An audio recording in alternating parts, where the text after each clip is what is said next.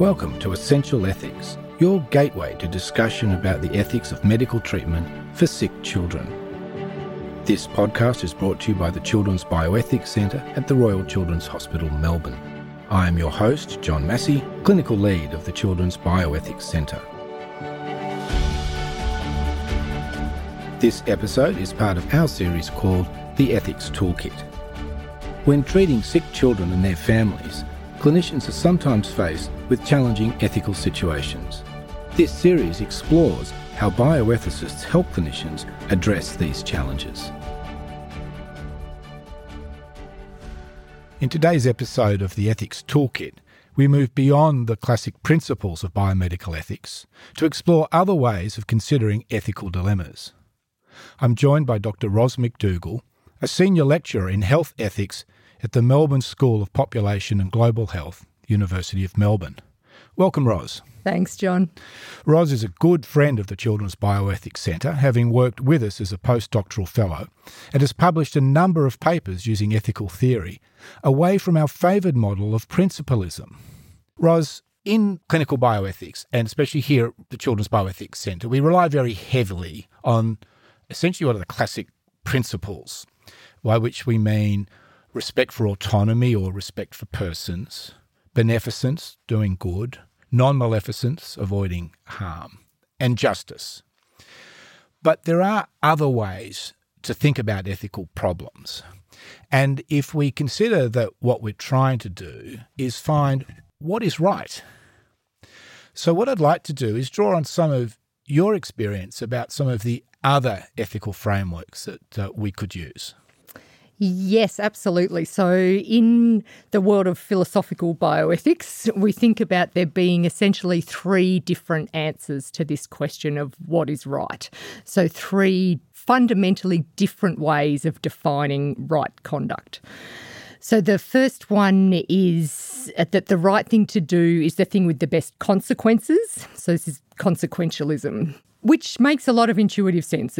Consequences are really ethically important. It obviously seems important if we could save 5 lives rather than 1 life, then obviously we should save the 5. But there are other ways of thinking about ethics too, and consequentialism isn't without its detractors. So it seems really important that we should choose 5 lives over 1. But then when we start to think, well, hold on, should we take 1 healthy person's organs to save 5 unwell people, we start to think, actually, no, maybe there's more to it than consequences. So consequentialism thinks in terms of right conduct as based on the consequences of an act, but there are other ways of thinking about right conduct which look at the act itself. So something like taking organs from someone, there seems something inherently wrong in that act, regardless of what we think of positive consequences of saving the 5. And so that way of defining right conduct is a more deontological approach. So it's looking at morality as within acts rather than just in consequences. And a deontological approach helps explain lots of our intuitions about things that just seem wrong. So we think, well, you shouldn't torture a child even to save a city. Some acts just seem wrong. And so if you're drawn to that kind of thinking, that's essentially a deontological approach to defining right conduct. And then the third approach is virtue theory. So this, situates morality within a person's character. So the idea in virtue ethics is that the right thing to do is not the thing with the best consequences. It's not the thing that follows the rules, the deontological rules. The right thing to do is the thing that the virtuous person would do. So it might be the kind thing to do, the honest thing to do, the compassionate thing to do. So virtue theory looks at morality as situated within character. How might we use some of those theories or think about them? And we might start with virtue ethics as a way of doing it, because it sounds all rather jolly, actually, that a good person is going to do good things, but it doesn't always work out that way. Before we just go down, I'd also like to think about, is there the opposite side of that? Is there sort of vice? Vice to go ethics. Well, to go with the virtues, so we shouldn't do that because there's malice or greed or something else. And I think that also, when we're thinking about decisions in bioethics, we sometimes think about the reasons people do something. Why is that parent choosing to have amputation and a prosthesis fitted rather than go down a reconstructive model for the leg? And it might be that their reasons are, might appear fatuous to us, but perhaps that doesn't matter. Or it might appear the reasons seem really noble, but their outcome isn't necessarily as good either. So can you tell us a little bit more about that and how virtues might guide us? So one of the big challenges with virtue ethics is how do we define the virtues? And the kind of example that you're describing there, John, might be a case where doctors see a good parent as having a particular set of character traits, whereas parents might see a good parent as having a different set of character traits. So one of the really challenging aspects of virtue ethics is in defining the virtues. But I think one thing that I find powerful in virtue ethics is giving us a different way of thinking about problems. I think that we can very easily tend to think very consequentially about problems, and sometimes taking a step back to think from one of these other perspectives can alert us to different types of ethical considerations that might be relevant. But that challenge of defining the virtues is a really fundamental one. So obviously you're sticking with virtues and not avoiding vices so much. It's really thinking of virtues. So let's give an example that I know that you've written about, and then it comes up every now and then from genetics. So it would be a couple planning a family. They're both deaf. They don't see deafness as a disability. It's a cultural difference, and there may be some advantages in the minds of two deaf people. And so there's an inherited basis to the deafness in their family, and they want the doctors to select for deafness.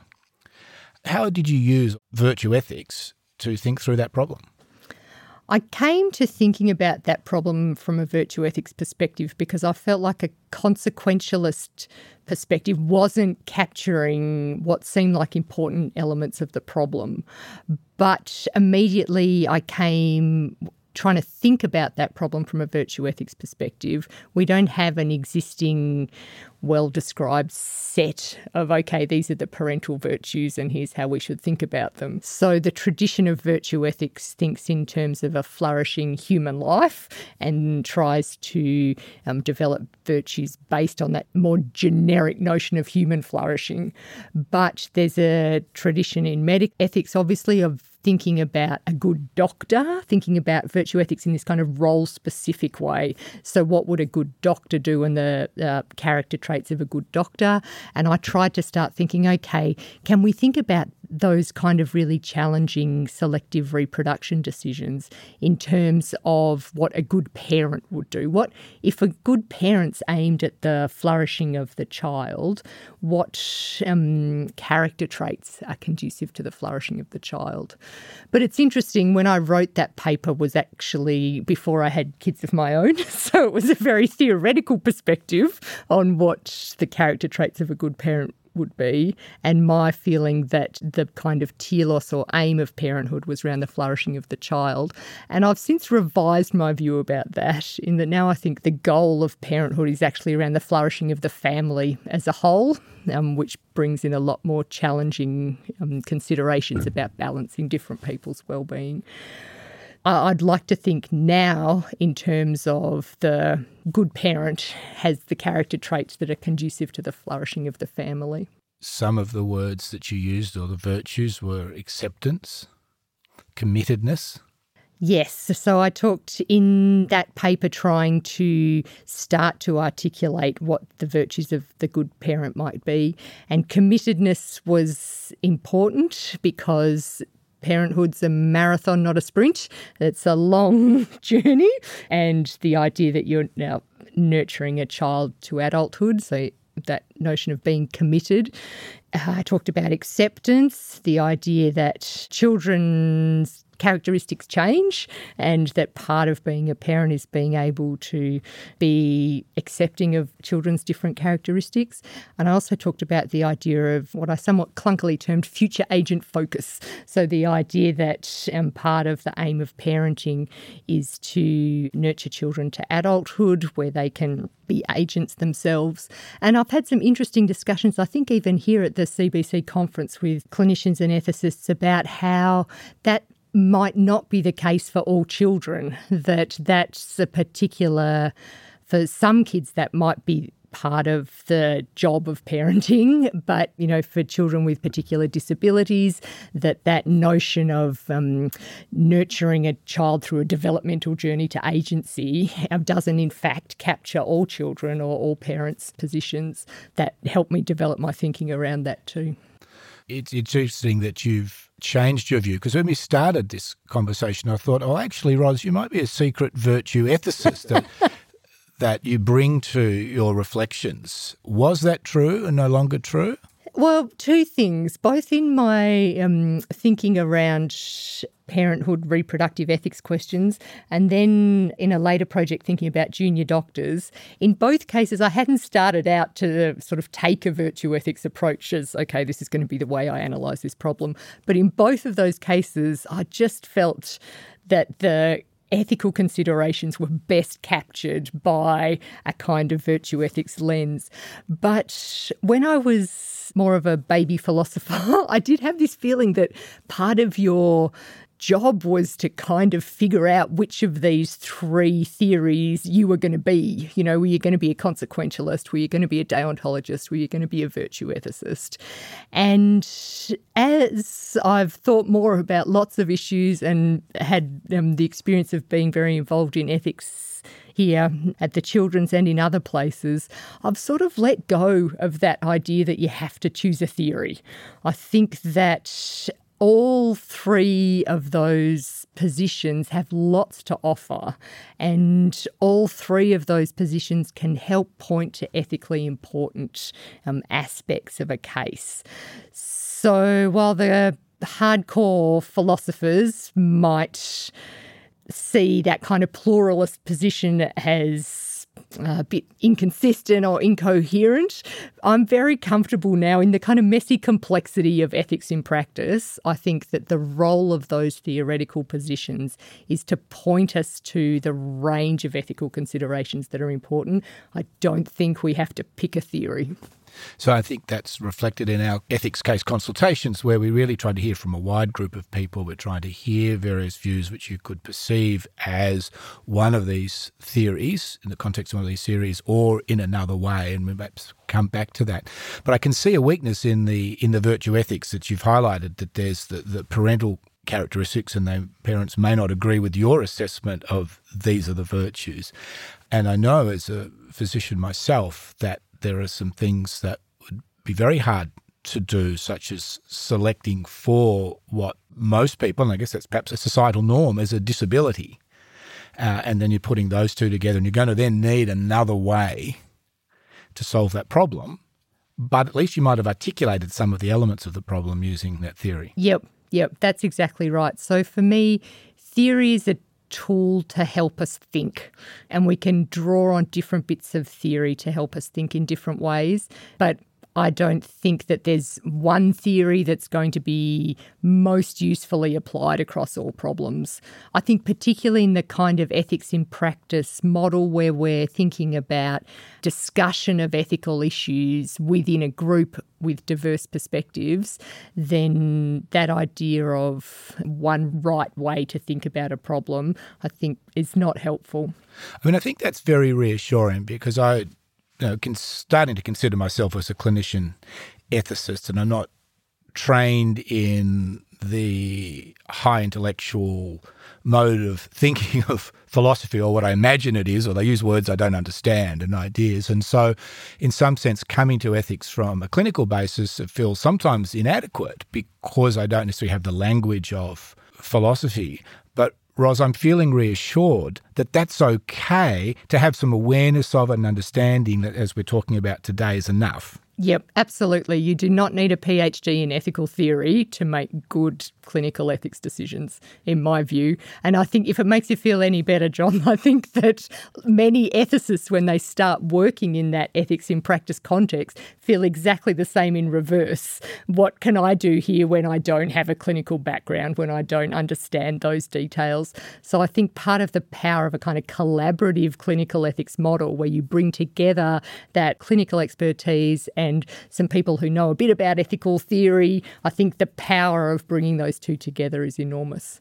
So we're here in the workshop, if you like, and we're rustling around in the toolkit. And so I guess we've had a bit of a go at virtue ethics. So what about one of the other theories? Let's talk about consequentialism. Where does that sit in the clinical arena when we're thinking about an ethical dilemma? We've got a decision to make and how we might use that to do the work. Well, I think it's captured very much in those principles around beneficence and non-maleficence. They're essentially very consequentialist principles of, okay, what is the good that can be done here? What's the potential harm?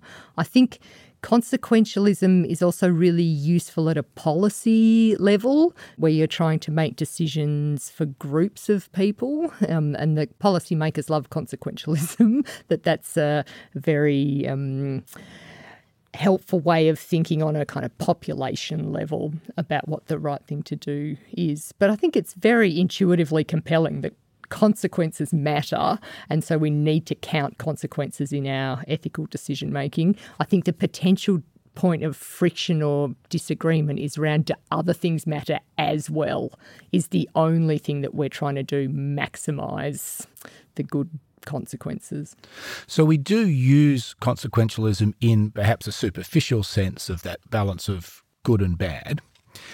When I was discussing recently with a group, I got shouted down because I was thinking of consequences for the individual, but I was told, no, when you're dealing with consequentialism, it's really everybody's happiness. And obviously here we are at Royal Children's in Melbourne, and I'm not so interested in what's happening in Somalia in relation to this case. I can't make everybody happy, and there's layers to this. But is that right, that consequentialism makes us have a broader thoughts about the act? Yes. So one of the critiques of consequentialism that people have made is that it doesn't allow for special relationships. So it doesn't allow for me to care more about your well-being because you're my colleague compared to someone that another ethicist that I've never met somewhere else. So consequentialism wants everyone to count equally. And there are various versions of consequentialism, more or less sophisticated around that, but that has been a key critique of consequentialism, the idea that we should care as much about the people who are close to us, like physically and emotionally. We should care as much about people that we can't see and don't know. So do you think when you started this, you mentioned your own family and the way that, you've had a family and it's changed your perspective. And one of the things that we work hard on here is, and is in our toolkit, and we're going to have a session on that, is child and family-centred care. So do you think that that's a consequentialist approach, bringing the family in, or is that purely about the utility of the family to the child? Oh, that's interesting. I think child and family-centred care you could think about from different ethical perspectives. So there's certainly a kind of pragmatic consequentialist reason to do it, in the sense that it's likely to have better outcomes for the child and for the family. So that would be the kind of consequentialist reason. But then there'd also be deontological reasons for child and family-centred care as well, in the sense that if you're taking perhaps a rights-based approach or an approach that's focused on autonomy, then they're more kind of deontological concepts that would also justify a concept like child and family-centred care. Because you can imagine situations in which perhaps overall treating all children using that concept might not have the maximum possible well-being across the population, but you still might think it's the right thing to do because of how you think about children's developing autonomy or parents' autonomy. Ros, you suggested that in clinical ethics that the real work of consequentialism could be in policy, and then I think what another way of thinking about that is in population health. And some of the work we do at the Children's Bioethics Centre is develop policy, thinking about justice or doing things appropriately and fairly for everybody who comes through the doors here. Is that where you see the biggest strength of consequentialism? I don't like to think of particular theories as attached to particular types of problems. I think that usually most types of problems have various different ethical considerations and can potentially be useful areas to use different types of theoretical thinking. So I don't think that, consequentialism, well, that belongs with public health. Or I think that whether it's a clinical ethics problem, a kind of one patient problem, or if it's a policy level problem within a hospital or even within a whole population, I think that there are useful tools from all those different theoretical approaches that we can apply. So you're very practical and you're very flexible. Very nimble, Ros. very nimble in my ethical analysis. So we haven't spent much time with the deontological. It's a hard word to say. I sometimes think rule-based. I'm thinking of Immanuel Kant writing in his German with the candle burning. Yeah. Is this what it is? And can you expound a bit more? Rules is a really helpful way to think about it, that when you're thinking from a deontological perspective, the right thing to do is the thing that follows the rules, and there are different ways that the rules might be filled out. So if you're a Kantian, for example, a key rule is that you shouldn't use people merely as a means, that people are an end in themselves, and that's a absolute. So that's one, you might fill out the rules in a kind of Kantian way. If you're looking at children's rights, for example, that's another essentially deontological approach where you're saying that, okay, these are the rules and that the right thing to do is the thing that aligns with these rights. So I think, deontology is essentially this. I think it's helpful to think about it as a set of absolute rules, and then there's different ways that the rules might be filled out. But another way I think that's helpful to think about it is in terms of an act, that there's morality in the act itself, not just in the consequences of the act. That's deep. So I'm going to reflect for a moment. Ros, the law is often what we might think of rule-based, and we have to work within the law, make our decisions. I guess assuming the law is based on sound moral principles, are they different though? I mean, there's the law and there's deontological, there's the rules. Are they the same? Are they different? No, I think the relationship between law and ethics is a really interesting one. And I think in some ways when we're working on really tricky ethical problems, sometimes the easy answer is, well, what does the law say? And often the law will say something, it'll give us some parameters within which to work, but it doesn't help us figure out what's the ethically justified thing to do. So I suppose I see the law as kind of delineating a sort of range of options. Obviously, you need to work within the law, but it doesn't do the hard ethical thinking for us. And I think in some ways I'm really relieved by that. And I think certainly with our English-style case law-based legal system, it gives us some flexibility, it gives us the opportunities for new cases to test laws that aren't totally specific about situations and then bring in our thoughts based on theories, etc.